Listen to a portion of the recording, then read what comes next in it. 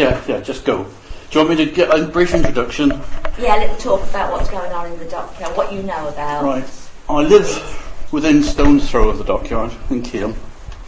Lived there 30 odd years, but in March 2000 they announced that they were going to increase the amount of radioactive waste they throw into the Tamar by 500%. Well, actually they said 700% at the time. They backed it off to 500%. This was because the bigger submarines were coming in, the Vanguard class submarines. They create more heavy water because the reactors are bigger, so they got a bigger license to throw it into the river. Now, I and a couple of neighbours thought it's not good for our kids and grandchildren this, so we started a campaign against it. And from then on, I've been campaigning against it and being on the inside at the same time. I'm an engineer by trade, and the MOD wanted an advisory group to discuss technical questions and questions that affected the local communities. And they had a couple of NGOs, so I was one of the NGOs that managed to get on the inside. So I was on the inside on the advisory group, advising the MOD and trying to steer it in the right direction for ourselves. We've ended up not steering it very far. As far as the submarines are concerned, we've got 12 redundant submarines here. We've got 7 at Rosyth. 6 of the submarines that are here have still got their fuel rods in. They couldn't take the fuel rods out because they didn't have a facility that passed the health and safety regulations to be able to do that. So they borinated the reactor system, which damped down the radioactive process, made it safe. And there they sit until we get a new facility to be able to refuel and defuel submarines. Vanguard was a whole new process for us. You're probably aware that recently there's been this hoo-ha about cracks that they discovered in the reactor systems. Well, Vanguard was only supposed to have one refuel. There's 4 Vanguard class boats. Those are the Trident boats. All the rest are attack submarines. They were only supposed to be refueled once in their lifetime. It may now be twice. And the Astute class was never going to be, that's the brand new ones, were never going to be refueled. But it looks as though if these cracks prove to be what they think they are, then they're going to have to do a refuel at some point, because it's the formation of the inner core of the reactor that has a problem. So they'll want to take that out and put a new one in. The issue for us at the moment, we've got all these submarines to scrap, basically. Decommissioned submarines, and they're going to be scrapped. And we've been campaigning not to have it done in Devonport. We do the refitting, we do the refueling. We said enough's enough as far as the risk factor is concerned. We don't want you doing this here. And it's ended up, I was part of the consultation. This is how it worked. We were in Manchester at the time, I think, expecting to hear 14 or 15 proposed sites where these submarines would be cut up. And the MOD just came in and said, we're only considering 2, Devonport and Rosyth. So all that consultation was out the window. There's no consultation at all. Right, so let's assume that we can cut the submarines up safely. There were no bargaining chips because there's only 100 jobs involved in scrapping submarines. There are basically no new jobs. They'll use the existing staff. One of the problems they've got is the submarines don't come in as often as they used to. So you've got submarine guys trained for submarines and big gaps in between. So when I was on submarines, they put us on a frigate for 6 months and then put it back on a submarine when we came in. But the gaps are now much wider between long overhauls. So they've now got something to do with these guys. They can put them into the submarine scrapyard. I don't know if you know the dockyard at all. There's a great big basin. I can't really show you. Can I? Yeah. Oh, I can. Yeah, sure. Oh, okay. Just sit there. Last page. Oh There you go. You could use the whiteboard if you want, Ian. You could could use the whiteboard if you want. Oh, right underneath? Yeah. Well, I'm quite happy with that. Basically, you've got the dockyard that runs the whole length of that side of the Tamar. We've got Tor Point over here and Saltash up here. It runs right up to Keam, basically. There's a Camel's Head Creek. This is North Yard. South Yard is down by Mount Wise. And there's a big basin up here. Fives Basin. The Vanguard class submarines had a special dock. Sorry. Vanguard class submarines had a dock built specially for them, 9 dock, because they were so much bigger than submarines that we were used to. So they excavated that, put all the granite in the tip over here. Different story. The SRC submarine refit complex is over this side. Submarines sit in there. The core pond for the reactor with fuel rods is there. Sorry, that's the Core pond. core pond. Yeah, CORE, core pond. That's where they store the actual fuel rods until they can ship them off, or the new ones to install. I'll tell you a little story, shall I? Yeah. I like stories. Dockyard comes up here. We've got houses. The road that goes along beside the dockyard goes up through Devonport. We've got primary school. The scale is actually very poor. Primary school at the bottom of my road. So, we're in a briefing now. Camps are 6 of us in the briefing. All the top brass with a... Right. Telling us how... It was all about Vanguard, because Vanguard was new. Telling us what they're going to do and blah, blah, blah, blah. So, question for you, sir. Yes, Mr. Raven? Supposing there is a nuclear problem on Vanguard. There's a great big office block here with lots of workers in it, the SRC complex. What happens to these poor buggers if there's a nuclear accident here? Glad you asked me that. Here on HMS Drake, there is a bunker, a nuclear bunker. Everybody would be evacuated to the bunker immediately. Fabulous.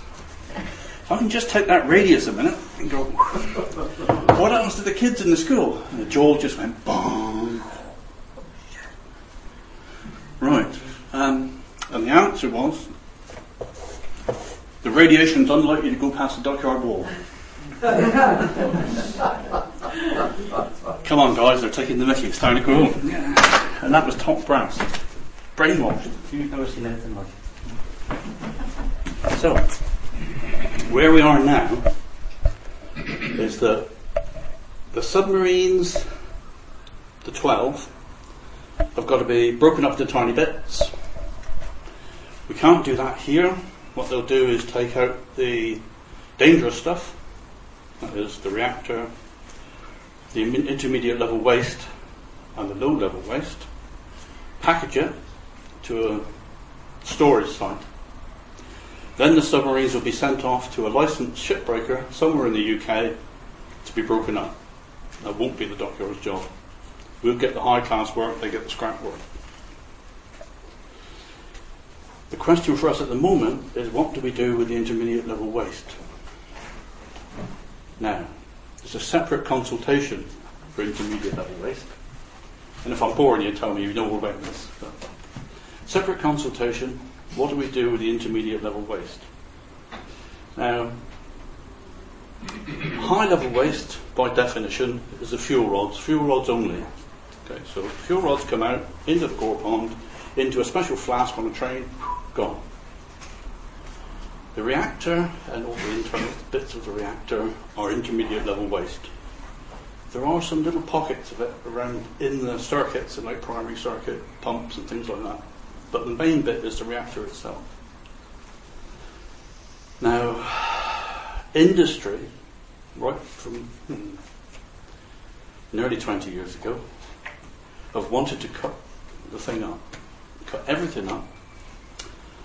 The preferred storage option is Nyrex boxes. Now, these are lead line boxes used throughout the nuclear industry, power stations, you name it, different sizes of Nyrex box. But the standard one is about like you see on an Arctic driving around the streets. It's like a shipping container.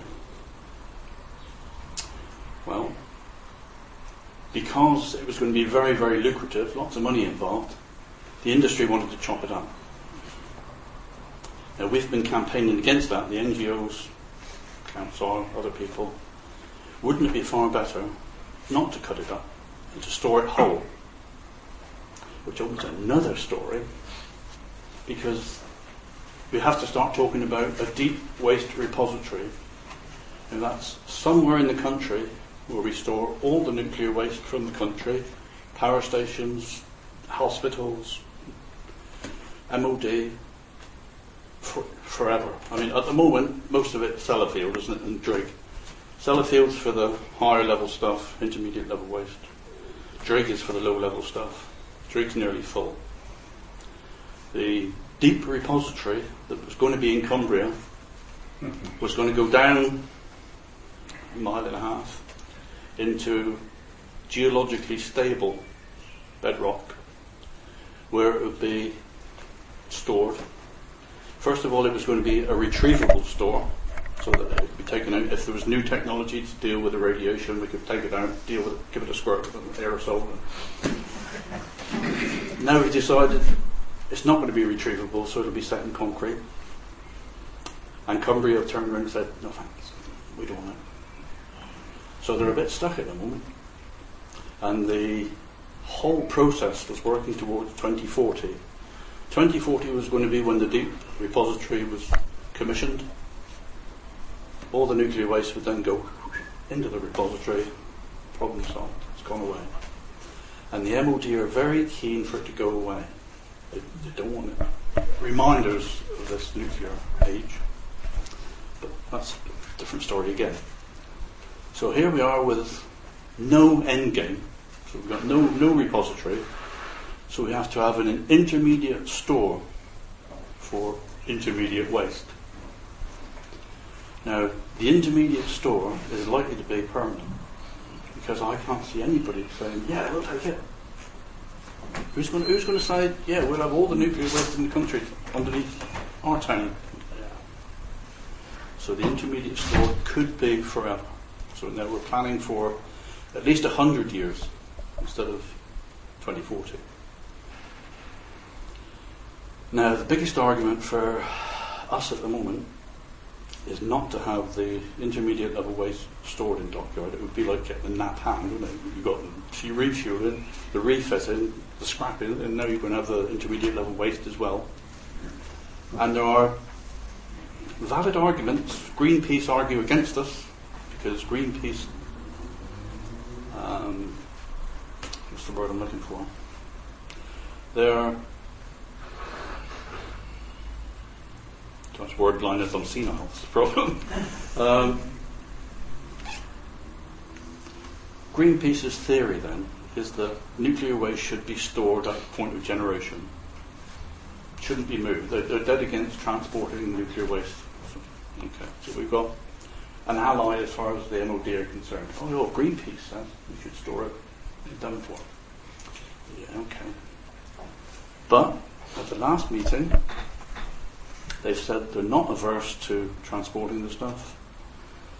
They've realised now that by not cutting it up, and the recession's got a lot to do with this, by not cutting it up and storing it in a purpose-made flask, which would be equivalent or better than the Nyrex box, they could save an awful lot of money. Cutting it up, it's going to be hellish expensive because you're using all high-tech equipment, and everything's got to be closely screened. You've got to keep people away from it. You can only keep somebody working on it for a few hours, blah, blah, blah, blah. So the whole process would be hellishly expensive. They realise they can save millions by storing it in as large a bits as they can. Now, first of all, when Cumbria was going to do the geological store, they said, we'll take Nyrex boxes, nothing else. Then we can build a store, easily works, conveyor systems, Nyrex boxes, all the same size. Fine. Then they realised some of the bits of kit they've got, especially from power stations, nothing to do with the MOD, are much bigger than Nairt's boxes, so there would be a cutting up process involved. So maybe we'll take bigger boxes instead. Great for the MOD, because the MOD can now package a reactor complete pressure vessel into a flask on the back of a lorry, gone. And that's what they're talking about. At the last, I have to remind myself now. The last meeting, we've got 2 MOD sites, one at Aldermaston and Burfield, 2 NDA sites, NDA's Nuclear Decommissioning Authority, one at Sellafield, one at Chapel Cross, and a private concern at Capenhurst in Cheshire. So we've got people that will take it. I've got some stuff here that you can have a look at afterwards if you like. It shows you the flasks and the type of transport that can be done. So it's not rocket science, it's pretty basic. My problem now is I don't trust the MOD any further than I can throw them. I've learnt the hard way that it's all smoke and mirrors with the MOD. And I wrote back to them when I had this letter. I wrote back to them and said, look, okay, you're happy to transport this stuff away from Devonport. Brilliant. I'm all with you all the way.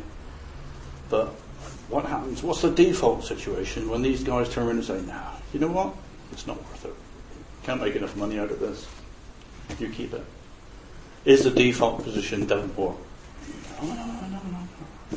But in the back of my mind, I'm thinking, chances are it is. So that's where we are, really. So fire away. What can I tell you? What can I tell you? Can I ask you in connection with You have to shout at me. 9? Sorry. Doc 9. Yeah. I've seen various photographs and drawings and been told a bit about it. And there's some overhead gantry that's taken over the sub and they pull stuff out. Yeah.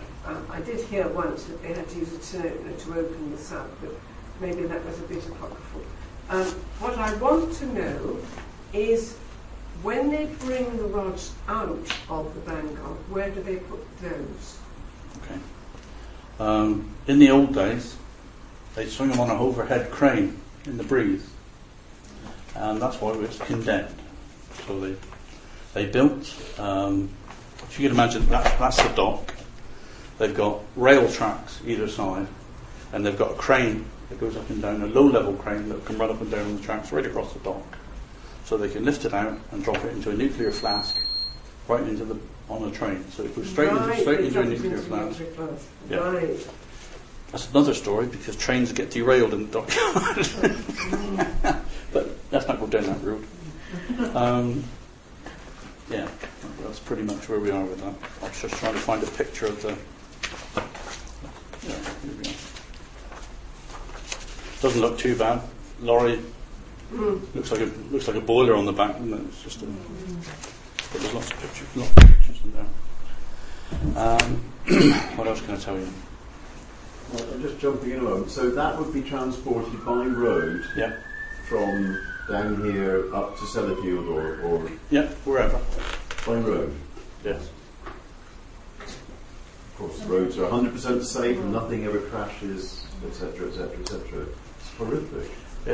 It would be treated the same as the fuel rods. So it would be a military convoy with armed guards guarding it. So it's an expensive outing. To be honest, I'm like that with that or a train, because if a train comes off the track, it's not easily retrievable. It's usually takes a long time. I worked on the railway, so I know a little bit about. Yeah, go on. Those rods that are taken out, taken to Sellafield, presumably they're still going to be active. Yeah. For thousands of years. Yeah, what do they do with them? Did you say they're going to put them in concrete in these boxes? No. So the boxes are there, they're in the boxes. Yeah. And are they checked all the time? Yes, they are, yeah. And how controllable, is that? I mean, is it likely, what happens? Yeah, it is controllable because there's a mixture, isn't there, to get the process working. Fuel rods get lowered into the control rods and all the rest of it. So it becomes active. And eventually it becomes inactive. And they found out purely by accident that boron shuts the radioactive program or process down. So yeah, they'd be stored in a pond. It's hard to imagine if you haven't seen a pond. It's swimming pool, crystal clear water that you can see everything in the bottom, and there's just little boxes, racks for the fuel rods, and the water is kept at a constant temperature. The air is monitored. The air coming off the building is scrubbed, put through scrubbers, and it's managed very carefully because it's lethal for thousands of years. That's why they want the hole in the ground to put it in. Presumably that pond can overflow if there was a bit of rain for 3 months on it. No. It's all in a sealed building. Even the building is sealed against the environment. Yeah. And that water doesn't overheat or anything? No. Does That's not to say that Sellafield haven't got problems, because they have. They've got massive problems. They've got silos containing stuff. They don't even know what's in the silo, and it's going into the ground, and they're trying to put a concrete barrier, they're digging under the ground to put concrete to stop this stuff from going into the environment. So Sellafield's got problems. I think with this is a very small amount of waste by volume compared to the power stations, but you can't compare the two because although they're both radioactive, the submarine is like a Formula One racing car compared to a power station, which is a tractor. It's just chugging along. So there's a different degree of power, activity. That's those activities that were going far away. As well as being involved in this group, I'm also in SWAN, Southwest Against Nuclear, which is campaigning against the nuclear power stations, and particularly the proposed new one in Hinkley. Yeah. Also, it feels like a lifetime ago. I originally trained as a scientist, and I could call myself a nuclear physicist. And it was propaganda and it was optimism. And now I'm just seeing the country filling up with all these, everywhere there's a nuclear power station, and I hadn't thought of this place down here, everywhere there's a dockyard, those who are, it's like not putting your garbage out to be collected by the council. You just start piling it up into your back. What's going to happen to it? Future generations are going to have to clean up this mess, and they're not going to have the advantage of the cheap fossil fuels that we've had in the 20th century. It's horrific. This is a legacy for future generations. Yeah. It's obscene and it's insoluble. Yeah. Assuming that society continues to function in a fairly organised way, it's not fair at the moment in terms of handling these sort of things, but if there's a collapse, everything's going to fall apart. That's just going to be sitting down there glowing on the edge of what's left of Plymouth. It's horrific. So there's another interesting story. I just will say it as it comes into my head. Recently, they've been on the refueling side. They've been changing the reactor heads. Can you imagine a reactor is a giant dustbin? It's got a great big lid on it with huge bolts fitted all the way around, and it's very, very thick steel. They've been changing the heads purely because they want to. They won't give us a reason for it. But there are heads lying around in the dockyard, which they've been cutting up, just to practice cutting up reactor stuff. So they've got a process that they developed using a diamond encrusted rope that cuts through the steel, and it's all in enclosed. So that's fine. But interesting one from your point of view is when they cut it up, bear in mind this isn't high level waste, this is low level waste.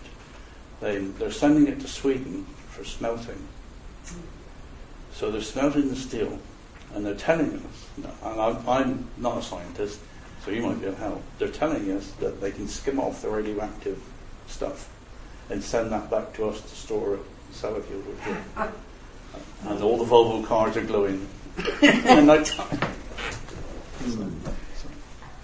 That's happening. Their argument is it's surface contamination, but the body of the steel isn't made radioactive by the neutrons coming from the reactor. I don't know, No. but that would be quite easy to find out, I'm sure. Okay. Sorry, I interrupted yours. One of the routes that I know that has started to be taken by campaigners against nuclear weapons is reporting the crime of building and maintaining the Trident system.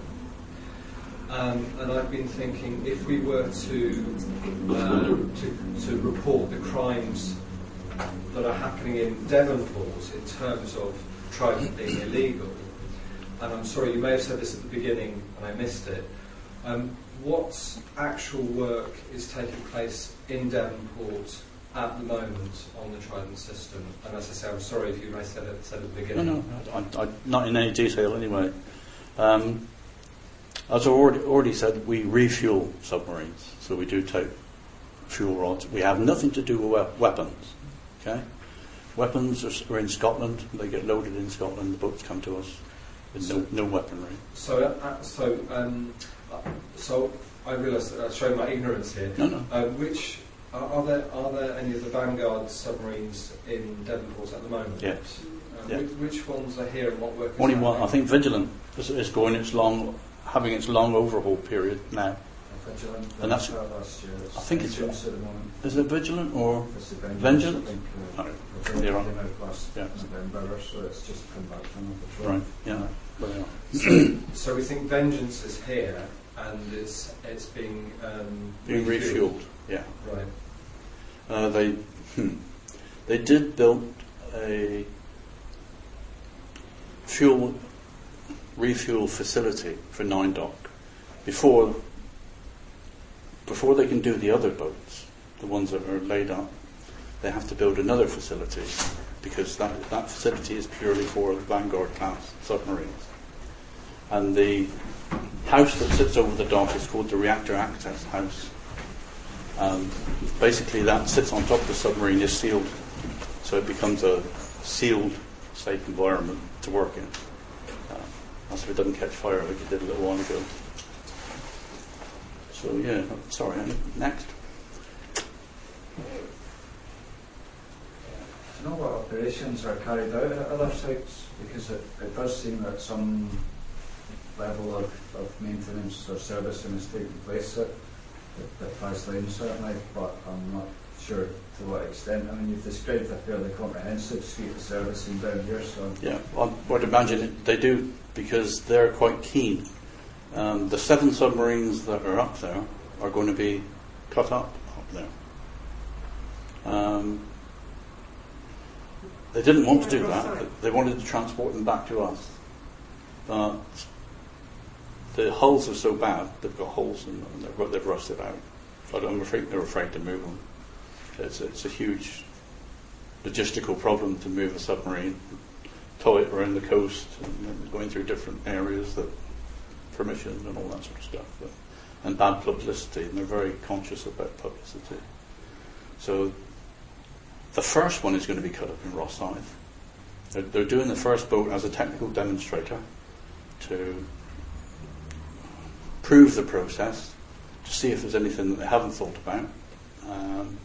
And once the process is passed out as being workable, on the edge of 9 Dock, here, there are 2 docks, 13 and 14 docks, which are straight into the river. We've used them as Z berths for submarines to come in an emergency.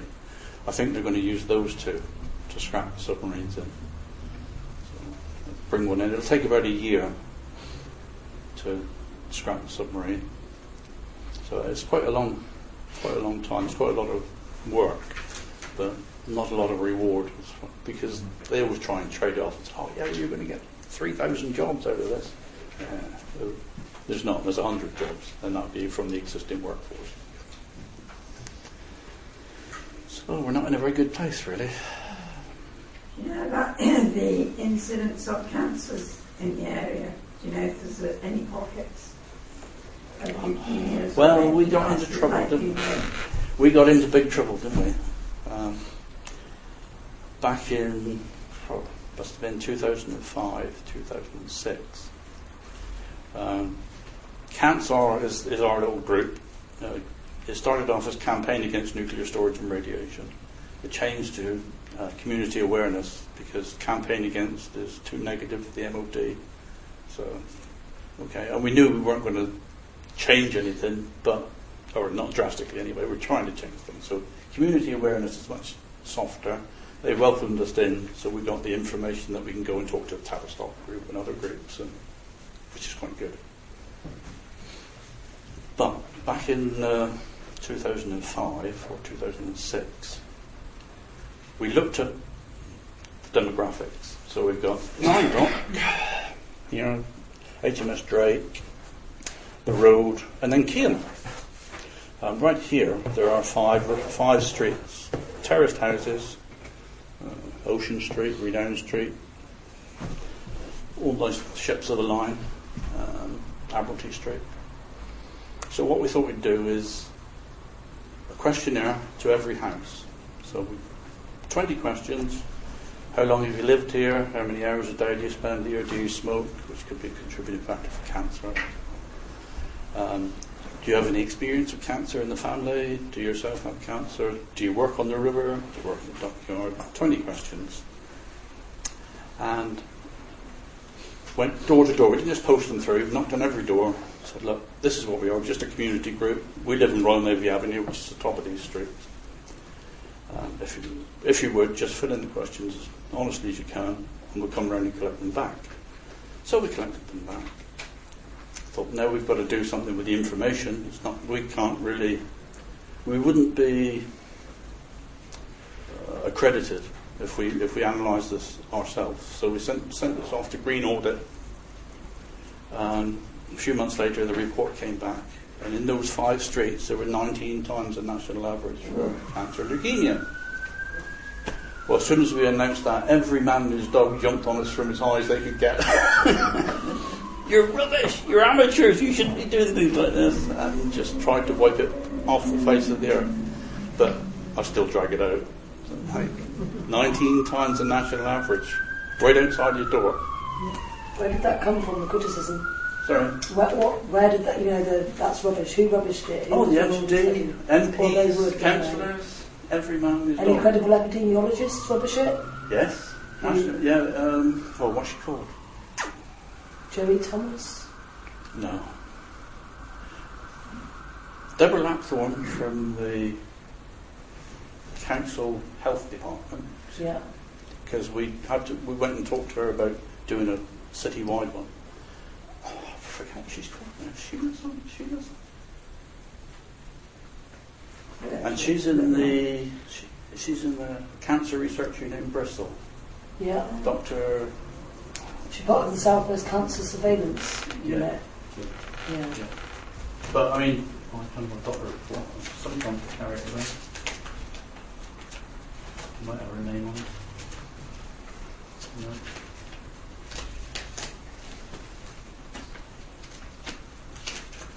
No, sorry. I very often carry it around because I don't show people.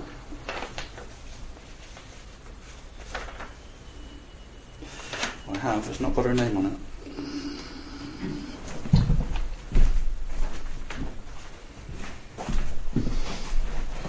What about local doctors? What about local doctors? What was their name? How did they They can't get involved. They won't get involved. Can they give you their figures? No. You can't even go to Devonport Hospital and say, what are the cancer... You've got to keep it sort of a generic question. We started refitting submarines in 1972. Can you show us the cancer incidents in Plymouth since year by year since? I want you to tell us something. No. Can't tell you. They can't tell you.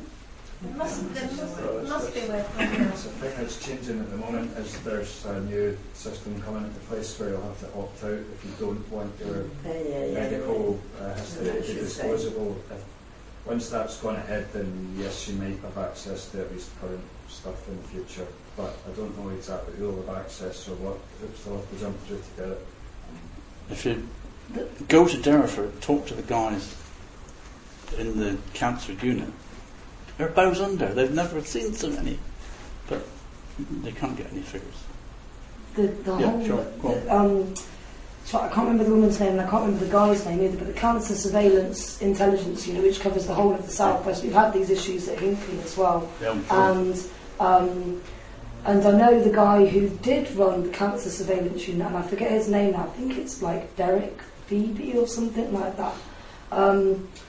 He's not part of the Cancer Surveillance Unit anymore, but this whole thing of rubbishing Chris Busby's work and Green Audit's work is quite standard with the industry. And I know that the guy who did run the Cancer Intelligence Unit had some they went on Radio 4, I think, in an argument, and although Derek didn't agree with some of Chris's stuff, he totally respected him as, his epidemiology and the work that he was doing. And I know that the woman who's in charge, there's some ways that they're controlling the data and how the data is collected and constructed and compiled, which is how they manage to bury, and then... I can testify to that, because when we dealt with Deborah Lapthorne and the local health unit, we had statisticians come down and sit at the meeting to explain how they arrived at the figures and to show that our figures weren't statistically significant. Yeah. And as soon as you hear statistically significant, you're lost. Because they sat for an hour with me and trying to explain to me how that works. So I still can't see it. I'm an engineer by trade. I should be able to see. Well, the way that... It's rubbish. They can say anything they like. This is the way that they cut wards up, isn't it? Because I know with Hinckley it sits right on the boundary of West Somerset and I know this has come to me second hand because it's not my GP particularly, but I know there's a GP in one of the villages that's quite close to Hinckley, or it's a fairly big village actually, and he knows anecdotally, do you know what I mean? Yes, what's walking through his door is because of that. But the way that they carve up the data, so statistical significance is about having a large data set, isn't it? Yes. The Kick study and the reports that they're doing from Germany are absolutely blowing out of the water everything that the epidemiologists here are saying, which is now Kamare coming back and trying to rubbish the Kick report. Yeah. So, but the statistical significance thing is, I don't know. It's a curtain that pulls over the top. Yeah. Just pull the curtain over the top, and you just can't get anywhere near it. They actually came back and said to us, "We've analysed all the statistics for the Southwest, and there's a village somewhere. It might have been Landrake, just outside of Plymouth. They've got higher incidence than the whole of Plymouth." Yeah, okay. How do they get the figures then? How do they get the figures to do their research? I don't know. I have no idea. Has anybody done it through the Freedom of Information Act? No, I haven't. No. Because a lot of information is now coming out for loads of campaigns. I need an expert to ask the right question. There are some out there. I've had to trawl through some of the Freedom of Information stuff because I saw a redacted thing that had come out about the military and just... I'm just trying to think where I saw something. I'll have to trawl when I go home and see if there's anything about the data. David Lowry, and he's really, really good at targeting Freedom of Information requests. And I know that Richard Bramhall from the Low Level Radiation Campaign, there's been an ongoing attempt at dialogue with the Department of Energy and Climate Change about all of this stuff with Kamari and the health effects, and that's still an ongoing process at the moment with the Low Level Radiation Campaign, trying to get round the table. And because they've got that sort of separation, haven't they? They've got the NHS and Public Health England and, do you know what I mean, all these different bodies, which makes it so much more complicated. But there's still attempts at having... Oh, sorry, do you mind if I pass it around something to have a look at? I have a question for you, if that's okay. Fire away. Sarah mentioned earlier about the fuel rods from the reactors of submarines being far hotter than the fuel rods from nuclear power stations. Yeah. I'm assuming that's because they've been left in to burn a lot longer and so are more radioactive. Because I'm not understanding... You should be aiming that at scientists. It's the composition. My gut feeling is that because in a submarine you have to have such a demand, you can have a sudden demand for power. These fuel rods have to be able to react quickly.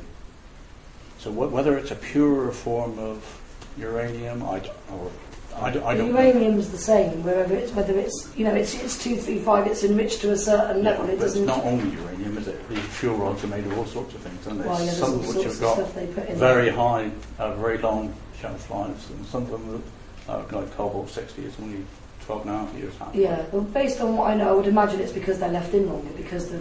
I don't think so. Well, how long Because- is the fuel rods left in a reactor in a submarine? Well, it's supposed to be only once in the lifetime of the submarine, which could Well, be... that's leaving them in a lot longer because in power stations, like 18 months, you're talking about, and they're refueling. So I would imagine that's the difference. It's higher burn out. They're burning them for longer. But the question I wanted to ask you is because there's a lot of talk about them bringing these cut-up submarine reactors to store at Hinkley, where I live. So I'm very interested in about the level of radioactivity and actually tying that down to, how much more of a radiation or radioactive threat is it compared to the sorts of waste that already exist at Hinkley? I don't know, because the MOD admit that the public perception is that the rods are more radioactive than commercial ones, power station ones. And do they concede that that's fact? No, they don't. They leave it there. Because as soon as you get into anything slightly too far, no, sorry, that's classified. Even we don't even share information with the Americans. The propulsion system is American in the submarine. The reactors we've got control of. Our reactors, which are the same reactors that they put into the American submarines, will run rings around the American subs for performance. But they won't tell the Americans how they do it. It's like having twin carbs or something in a car, it's that sort of secretive. I have a question. And again, it's a question coming from a point of ignorance. I realise that I never seem to be able to keep up with which submarine is here, and I'm assuming that that's a piece of information that's difficult to keep classified. It's in the local press. Right. Is that the best way to find out? No. Or are there better sources? Yeah, there are better sources. What you should be doing, all of you should be doing, is going to the local liaison committee meetings, which are twice a year at Devonport. They're held at the Welcome Hall, usually one just before Christmas and one June, July time, where the dockyard, the MOD, the Environment Agency, the nuclear regulators have all got to stand up and give a report. Now, it was very much a closed shop until the last couple of years. Before you had to submit a question on paper in triplicate 3 years in advance. Now at least they will accept questions from the floor. They might take them away and answer them at the next meeting, but at least you can stand up and say, hang on a minute, that report you just given me, what about so and so and so and so? And I did that at the last meeting. I'm definitely off somebody's Christmas card list because the guy from the nuclear regulator stood up and said, right, we had a problem on, which might have been Torbay, one of the T-class submarines.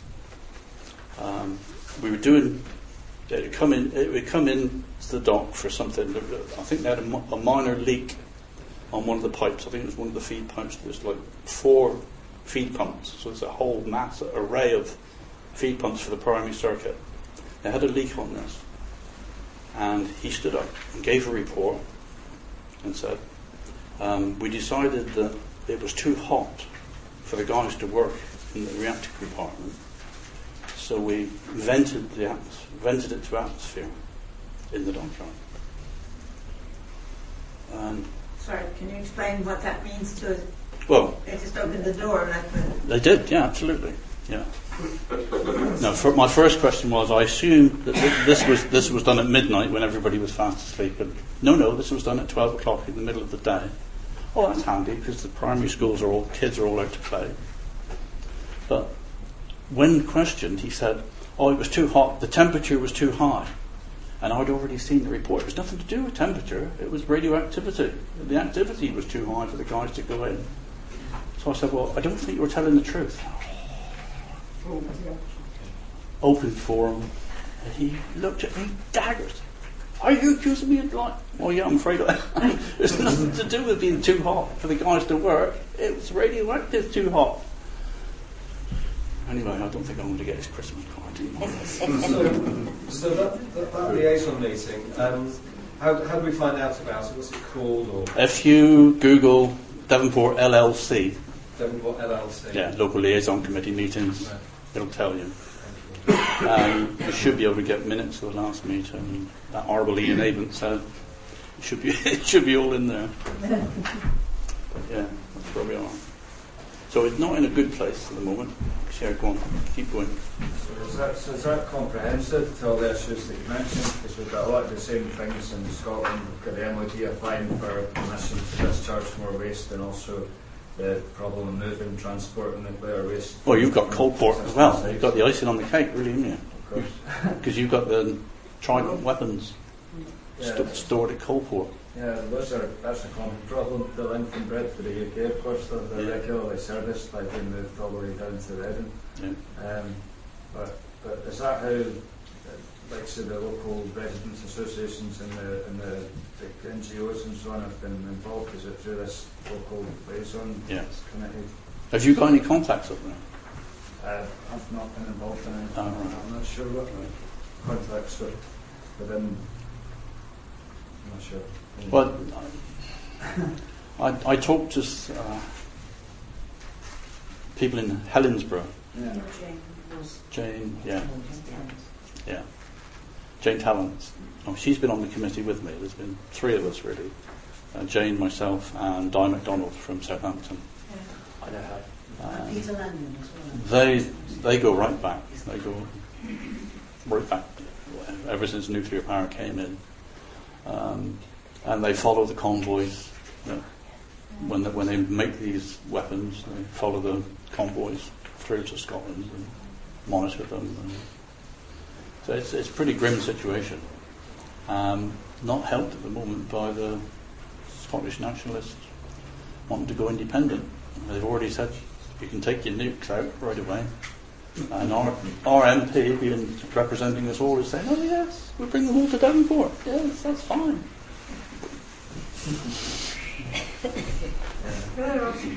Dreadful. Two things really. One is that you've just said about using Devonport to relocate Trident. John Ainsley has written an excellent paper on why that's impossible. Milford Haven's impossible, Falmouth's impossible, Exon, two others. And so there is nowhere geographically in the UK where we could relocate the Faz Lane provision for Vanguard class and all its bits and bobs. That's just, I'm just mentioning it to you. It's John Ainsley's got from CND. You can get this booklet with pretty pictures of the unsuitable sites. If I go on the CND website, I'll find it, will I? Yes, you will. You will, yeah. But the one I wanted to ask you was, when we were in Germany, I sort of learnt this phrase that they teach their pilots to handle and fly nuclear weapons. Of course, only the Americans can tell them when to do it. And so this handling, having to be very careful. And then I began to be aware that that is real, this handling of nuclear warheads. And so in Coalport, they have these deep bunkers in the hillside. And from the other side of the lot, they look like little holiday cottages. But I think painted different colours. I think when you get near them, they're a bit bigger. What I wondered was, do you know anything about the dodginess of handling nuclear warheads? No, I don't. No. And I think it's probably something we should find more out about. I mean, depleted uranium's out there, isn't it? I mean, hiding it actual away. nuclear warheads are. No, I don't. I heard a good story about Coalport. They're apparently one of the main things, main operations when they're actually preparing it to go out in a submarine is load the warhead, and then there's a bolt that fastens it from a cell, I believe, or activates it to make it live and ready to be fired. And this is a kind of important part of the process. And in common with everything else in the explosives handling jetty, it's done with non-metal tools. They're not allowed to use any metal tools because of the explosive in the warhead and the explosive combustible fuel that's in the cells as well. So an apprentice was kind of given this task, and sort of promoted to this task of, yep, you can be the guy that turns the bolt today, go for it, and you go. And took his metal spanner in with him. He spotted them on CCTV before he could actually reach the thing and potentially cause a spark. Luckily enough, but then they shouted at him to stop what he was doing, and he dropped it. Dropped his spanner on the metal floor. Fortunately, no incident on that occasion, but it probably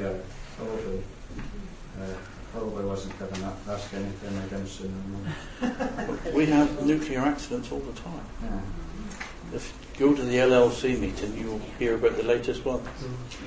We have burst pipes and heavy water going into the river and heavy water going into the dock and spraying guys in the face. This is something that's disclosed quite openly at these meetings. Sorry? Is that disclosed quite openly at these meetings, or is it? Yeah, it's open, So the LLC will get that information before the annual safety reports? They'll give you what's happened in the last 6 months. Right, yeah. Yeah, because they've got to do a safety report, and there's different categories of accidents. Yeah. Because one of the recent incidents, I can't remember which one, but I do remember it was reported in the Herald, and it had happened in July. So it was a long. Yeah. So, and that was. It seemed even almost more than 6 months till it got reported in the Herald. But you think that would have come up at the LLC, or they were actually keeping that one quiet? I'll keep it back, I would think. Yeah. Because it would be in the LLC, and the Herald reporter is always there. Okay. So. Yeah, because I can't remember the timescale, but it was a ridiculously long amount of 2 time. years. Yeah. 2 years, yeah. It came out in July, Yeah. but it was reported in about September. But it came out in July 2 years later. I think that was January, wasn't it? The January reactor. No, this was something in the dockyard in Devonport that we're talking about. This was another 2 years. I can't remember which. They've had so many different incidents. That wasn't the electrical failure, was it? Yes. Yes. What happened was, there's a 415 ring main. It's not actually 415. It has to be an odd number because it's MOD. But consider it as a 415 ring main that goes all the way around the dockyard and supplies electricity to the submarine. Because it's a nuclear submarine, you've got to have pumps working to circulate the cooling water all the time. And the supply failed. Now, when the guys went and looked at the supply board, there's a piece of equipment that you have to install to reinstate the supply. The electrician couldn't find that piece, so he said, I'll use this bit. Blew it. So it was off for quite a long time. And it was only luck that there were no hot submarines that had just come in out of action and gone on the shore supply. But yeah, I guess he would have not very popular, that electrician. He was doing it for the best possible motive. He was trying to fix it, but it's very prescriptive. Everything on nuclear submarines is very prescriptive. You have to do it this way. It's got to be this piece of kit, and that's how it's got to be done, which is quite right, as you'd expect it to be. They didn't have this piece of kit, so they tried another bit. It didn't work. I want to ask you a slightly random question, because you might know... I love random questions. Do you know anything about No. a collision between a Navy vessel and one of the ferries? Is that something you... Torpoint ferries? Is that something you've come across at all? No. No. As I said, it was a random question. No, that'd be hell up. They did fire a torpedo across the dock a few months back. It was an aircraft carrier. It was an aircraft carrier from the Navy that hit the little ferry boat, the Kreml ferry. Kreml ferry? Oh, I see. That was last year. Oh, they kept that quiet. Yeah. What happened? Well, they just went full speed with this aircraft carrier and hit the ferry boat. It's quite a small ferry, isn't it? Yeah. So is this in the UK? That was here. In Plymouth? In the Tamar. Who kept quiet about that? No, it wouldn't be news. Well, I don't remember was that national news? I don't remember hearing it. No. It probably was not even in the Herald. It was just for people visible that are actually working at Mount Edgecombe and going back and forth. Right. But also the ferryman is now going to court. Okay. So taking the Navy to court. Yeah. And I said, well, surely they will give you everything that they can because they have lots of money. And he said, no, it's probably something that we won't win. Yeah, wouldn't want to admit liability, would they? So- They'd have to shoot somebody. Who was driving the boat? Take him out and shoot it. Yes. Where is Forsyth? Sorry. Forgive me, but your one gives me an excuse for what to me is the core issue, the health of the nation from radiation. There it mentions just cancers and leukemias. Do you know of any research or anything on genetic damage to future generations? No, I don't. Because I've seen world papers, one by Rosa Livertel, and they, well, to me it's horrific. She came to do expert witness, her world name in the area of radiation, of genetics, everything else. Yeah. She came to give expert. She came and was sharing with me. She'd been forbidden to give evidence at the World Court. All right. Yeah. On the effects of genetics, and I think it's. Was she reporting on Chernobyl? The effects of Chernobyl? Sorry? Was she reporting on the effects of Chernobyl? I don't think it was that specific. I'd have to go back. It's a I know there's little some work been done on that, far wider than. But to people me, realise. that's a core issue. Too horrified. It's an argument beyond argument. Yeah. And the ballot, not just me. I've seen statistics. I can't quote, but I just wondered whether it was rat carpet. Oh, only this week. So I mean, that's glossed down. Yeah. I would say. Well, you know what I mean? Yeah. Redacted. Only this week they started taking. But you know. Young women onto nuclear submarines. You don't know of any. That's the recipe for so disaster. proud, weren't they, standing there, smiling. How old are they? Youngsters. Yeah, but how old? I don't know. I didn't see It's right, because they're taking children as young as 4 into Hinkley. No. These are young women. Well, it's never mind. So people working in the power stations, their kids coming. And regressive. That's even more facts. But I just wondered if they were doing that same early 20s, I would think, judging by how they look. But the whole argument that we had in the beginning was tritium. Tritiums are what they took into the river. Yeah. And okay, it's a very weak emitter. It won't go through your skin. It does go through your skin. Well, no, but if you absorb it, if you drink it, that's right. If it gets ingested, that's the problem. Yeah. But, sorry, can we just be really disciplined about speaking one at a time? Thank you. And Angie had a question. One of the sort of gaps in a way, there's a lot of reporting of accidents and venting and radiation spills and things. Yeah. And the authorities say, don't worry, this isn't a health problem. And we can't prove it because we can't get hold of the information. Yeah. Nevertheless, sometimes if there's a case, a court case, something goes through the court, then the authorities are forced to get that information out. And I just wondered whether there were any of the people that had suffered cancer in some of these streets that you're talking about that could join together and do a public interest case, and there could be lawyers that could help them. We tried that. Okay. Right back in the very beginning, because my neighbour had a brother who worked in the yard. He was a roofer, and he got riddled with cancers, and they were very rare cancers. And he took it through public interest lawyers, Phil Shiner, you probably see. But they come up against a brick wall. When was that? I would guess around 2005, 2006. Do you think it's worth trying again because things are continually change or not? I don't know. I really don't know. I would have thought also it's a nightmare trying to prove anything. I mean, the medical Med Act, one of a big kind of health, or even the health authorities. Is there any way in which we can? Because the doctors must be worried about it. Yeah, absolutely. And running parallel to that, if you like, is vets. Vets with dogs. Yeah. The amount of cancers they're finding in dogs, and dogs are on with their nose to the ground, aren't they? Trying to get statistics. And when you talk to the vet, and they keep their records, but it doesn't go to like a central body so that they can say, oh yeah, cancers in dogs have increased so many percent.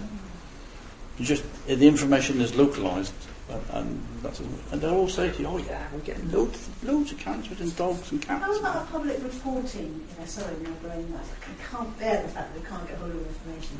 We have something in Plymouth and you ask people to come and report. I know it's not scientific and all the rest of it, but just come and do it and say, look, which of your pets and people or anything have suffered here. And we just want to know, even if... You'd be snowed under, I'm sure. I'm sure you'd be snowed under. Yeah, that would surely get through somewhere. Yeah. Publicity. Yes. Because then you've got people like George Monbiot saying, and other people saying that there are no impacts on, from nuclear, from radiation. The stuff that's coming from Chernobyl, because it's all hidden. So one of our purposes is to try to bring light to it and try to, get the information out. Yeah. Most people in Britain don't even know about Devonport. No. You certainly don't know about dogs. But I mean, loads of dog owners all around the country would be worried about their dog's health. Yeah, sure. Interesting. Just trigger my thoughts then. Dogs and grass. And every 3 years they do an exercise called short sermon. Have you ever heard of short sermon? Oh. Short sermon is an exercise done by the MOD, the Navy, Plymouth City Council, the emergency services, every man and his dog. And what they do is they simulate a nuclear accident, a Cat 3 accident, so it's a serious meltdown type. I managed to get myself invited onto one. They wouldn't let me on the last one, as soon as because I wrote a report on the one I got invited to and got crucified for that. But you wouldn't believe what went on. They did. It was 2 days. One day they do the exercise, and like I say, it's everybody. It's police, ambulance, everyone's involved. Control centre is fabulous. Like something like James Bond, the control centre. It's desks, red phone, black phone, screens everywhere, around the wall. Fabulous. Went and had a look at that. Interestingly, they've moved that to Exeter, so when they have a nuclear accident, the guys have got to go to Exeter before they can deal with it, which is very clever. Just as an aside. Anyway, we're at the second day, which is the remediation day, where they discuss all the problems and wrinkles that went on during the exercise. Okay, so we're sat down in the Guildhall? No, in the council chambers. Great big room, full of people. I sat around the outside, NGOs listening. Right, we have a bit of a problem. They started off with a fire in the reactor room, which is going to obviously lead on to this Cat 3 accident. First thing we do is we call in the local fire brigade, which is Camel's Head. So then the fire officer speaks up. Yeah, we'll go in and fight the fire for about 20 minutes. Then the guys are very irradiated and I'm going to pull them out. Well, that's fine. We'll get the army to do it. And the army commander stands up, all bells and whistles. No, we won't. So we're here to fight wars, not fight fires. Oh, we'll get the matlows to do it. So we're back to the sailors fighting the fire because everybody else is fucked off. So that was one issue which I had a little bit of chuckle about. And then we're talking about evacuation. Okay, so when you look at Nine Dog, there's a little crescent just the other side of the road from HMS Drake. That's the closest. So they were going to evacuate their crescent because the wind was blowing that way. And one street, which was Admiralty Street, I think, which was directly in line wind-wise. So we get the people over there. Of course, then people are asking questions then. Well, what about the other 5 streets? No, they'll be all right. We don't have to evacuate them. But they'll go. Yes. Well, what are the implications of that? How are we going to rehome them? Well, and bear in mind it could be radioactive for a long, long time. But, well, the roads that we've designated for evacuation, we'd have to rehome them. The people that have left have made themselves voluntarily homeless. We've got no obligation to them whatsoever. Jeez. I'm not allowed to speak. I'm avoiding the town chairman. this was the mentality. Now, we've done all that. Now we've got a city that's contaminated. The water supply is contaminated as far as Newton Abbot. But we've got to clean up the city, right? Now, cleaning up the city means washing all the buildings, cutting all the grass and collecting it, washing all the streets, copious amounts of water. Right? Well, who's going to do that? Council. Councilman stands up. Don't think so. My lads ain't going to do that. Health and safety. Oh, right, okay. We'll get contractors in from up north. They won't go. I'm not making this up. Because I wrote all this in the report after. Can you believe it? Right, we'll get contractors in. Right, okay. So what's going to happen now? Well, we've got street cleaning gangs going around, washing all the buildings, cutting the grass. Yeah. Well, we'll have to get them all kitted up. Protective gear. Oh, no. They can't have protective gear. Why not? Think of the effect it would have on the tourist trade. So they see people cleaning up with protective gear on. Nobody will come on Plymouth on holiday. I'm gobsmacked. What? What a catastrophic nuclear accident. You're thinking about the holiday trade. When was that? This is the mentality of the people that are solving. What year or month was that meeting? I'd be guessing. I don't know. Was it before Fukushima? Yes, absolutely, yeah. I'm going way back. Could I have a copy of your report? I'll try it, yeah. If you give me your email address. Yeah, well. Yeah. I mean, in a sense, it's very predictable, these kind of mess-ups. I mean, it's absolutely predictable when a crowd of people who are well-intentioned but really haven't thought through to the catastrophic effects of a nuclear accident. I mean, what they've done in Fukushima is they've run out of experienced, trained technicians because they've already had up to the limit of their radiation exposure. And they have subcontracted out. So some of the people who are being pulled in for the work, not just within Fukushima Daiichi, and the plants, but actually in the exclusion zone, are homeless labourers. They're people from the slums who are not going to be protected by anybody. Yeah. Because the word gets out and people say, no, I'm not going to work anymore. Why should I? Yeah. The money is chicken feed anyway, and what's it worth in your health terms? So, and this is predictable. Yeah. This is the way human beings operate. They take advantage of the least able to say that I should have protective gear all the time. Yeah. And then accidents get covered up all the time. Yeah. Just to add to your jollity or frivolity, Berkshire has two important sites, the whole of AWE, Bradford, Dalton, Austin. And if there were radiation plume released by something like a very bad fire or an aeroplane crashing, those would be the two most likely things, then unfortunately, the staff inside the base are satisfactorily trained, the emergency staff, and I actually believe that to be true. I think that they do take it quite seriously. At Burfield, they're allowed to go and help people outside 1.5 kilometres, and out of Aldermaston Base, it's 3 kilometres. No, totally irrational. And in fact, in other parts of the world, that area where trained staff from inside the base could go out is much, much more. But anyhow, so then you get into Berkshire, wild, leafy Berkshire, and you have 50 fire officers, not all of whom would be on duty at the time. They are properly trained and they have proper equipment. No police. Well, I've now been told that the police this is not true, but I still believe what I was told by John Ludd, that no police had volunteered to be trained so that they would be allowed in the zone, because unless you've been trained, you can't go into the zone, and absolutely no medical staff have volunteered to be trained. So there are no trained police or things. It is inconceivable that in the last year only some police have been trained. But, I mean, it was a while back they had no radiation suits at all among the police, not one. And what you actually need is you need a very substantial stock of rather specialised breathing masks for all the people who are inside that radiation area, and they need to have them within the hour to have any reasonable chance. Are you feeling all right? That's similar to the potassium iodide tablets, wasn't it?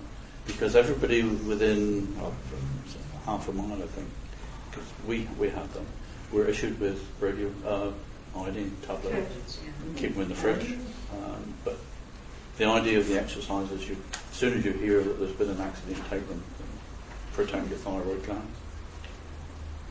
They stopped doing that. Well, okay. What are we going to do now? Oh, we're going to issue them to the whole population just after the accident. Bear in mind, the optimum should be like 2 hours before the accident because give the medication, but afterwards we're going to go around all the streets and hand out potassium iodide tablets. Okay. How are you going to do that then?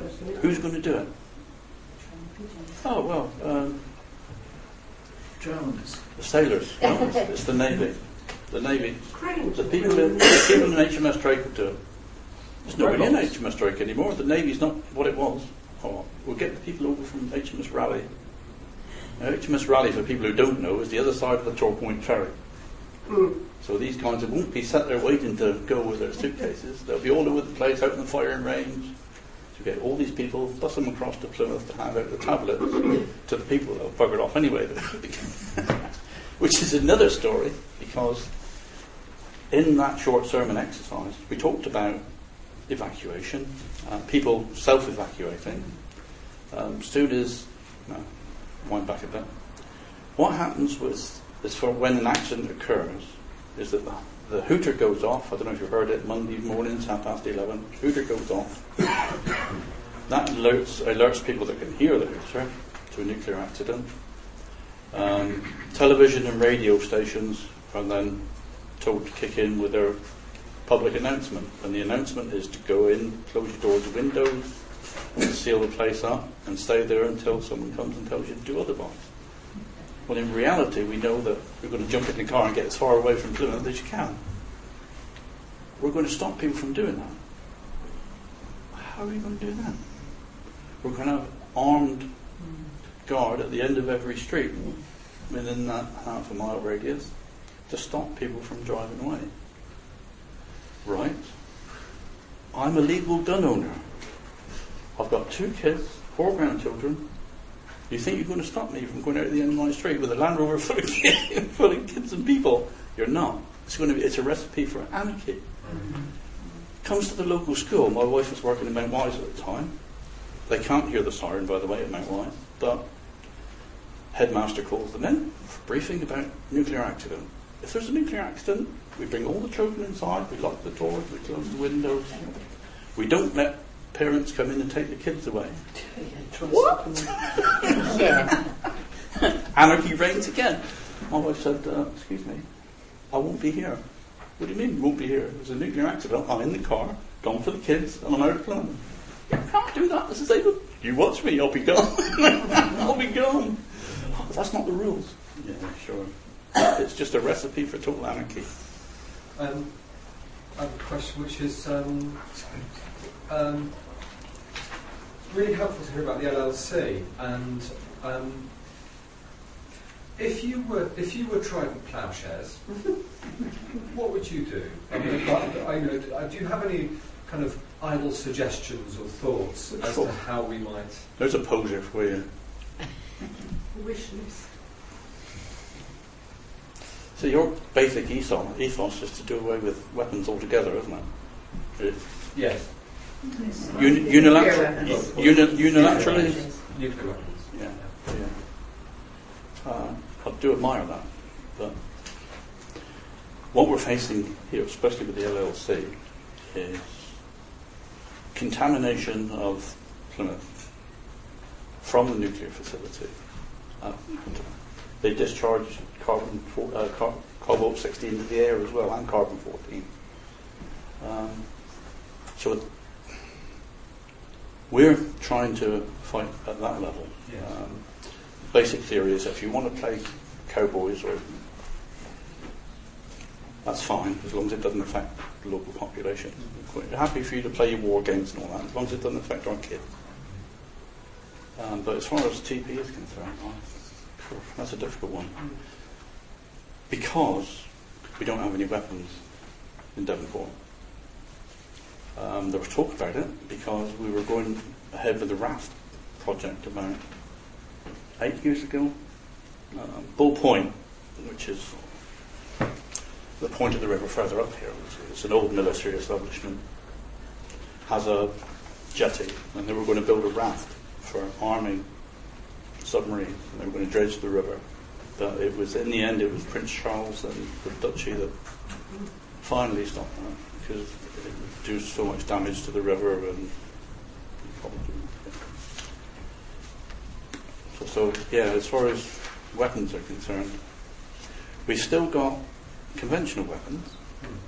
We've still got Ernie Settle Armament Depot, still make torpedoes and things like that. And if you go over the Tamar Bridge, you can see the jetty underneath, just to the north of the bridge, with usually got barges up outside of it. That's where they load the ships, or load the barges with weapons to take away. Yeah, go on, far away. Those nuclear weapons cannot be used unless they're fired from the submarines. Unless they're fired from those submarines. Those submarines are an integral part of the nuclear. It's a weapon system. Yeah, so fair argument. I don't think it matters whether they've got a submarine on them. I mean, they've got a weapon on them at a time, but they're here in Devonport. Also, as you said, there's a Z berth here, and so fully armed submarines in trouble could dock. Feasibly, yeah. It's a terrifying thought. But really, you want to come along to the LLCs and have a listen, and don't be afraid to speak up. I'm aware that it's 10 to 8 and people have a meeting. I'm personally very grateful to you for coming along. I really appreciate it. Yes, thank you so much. And I'm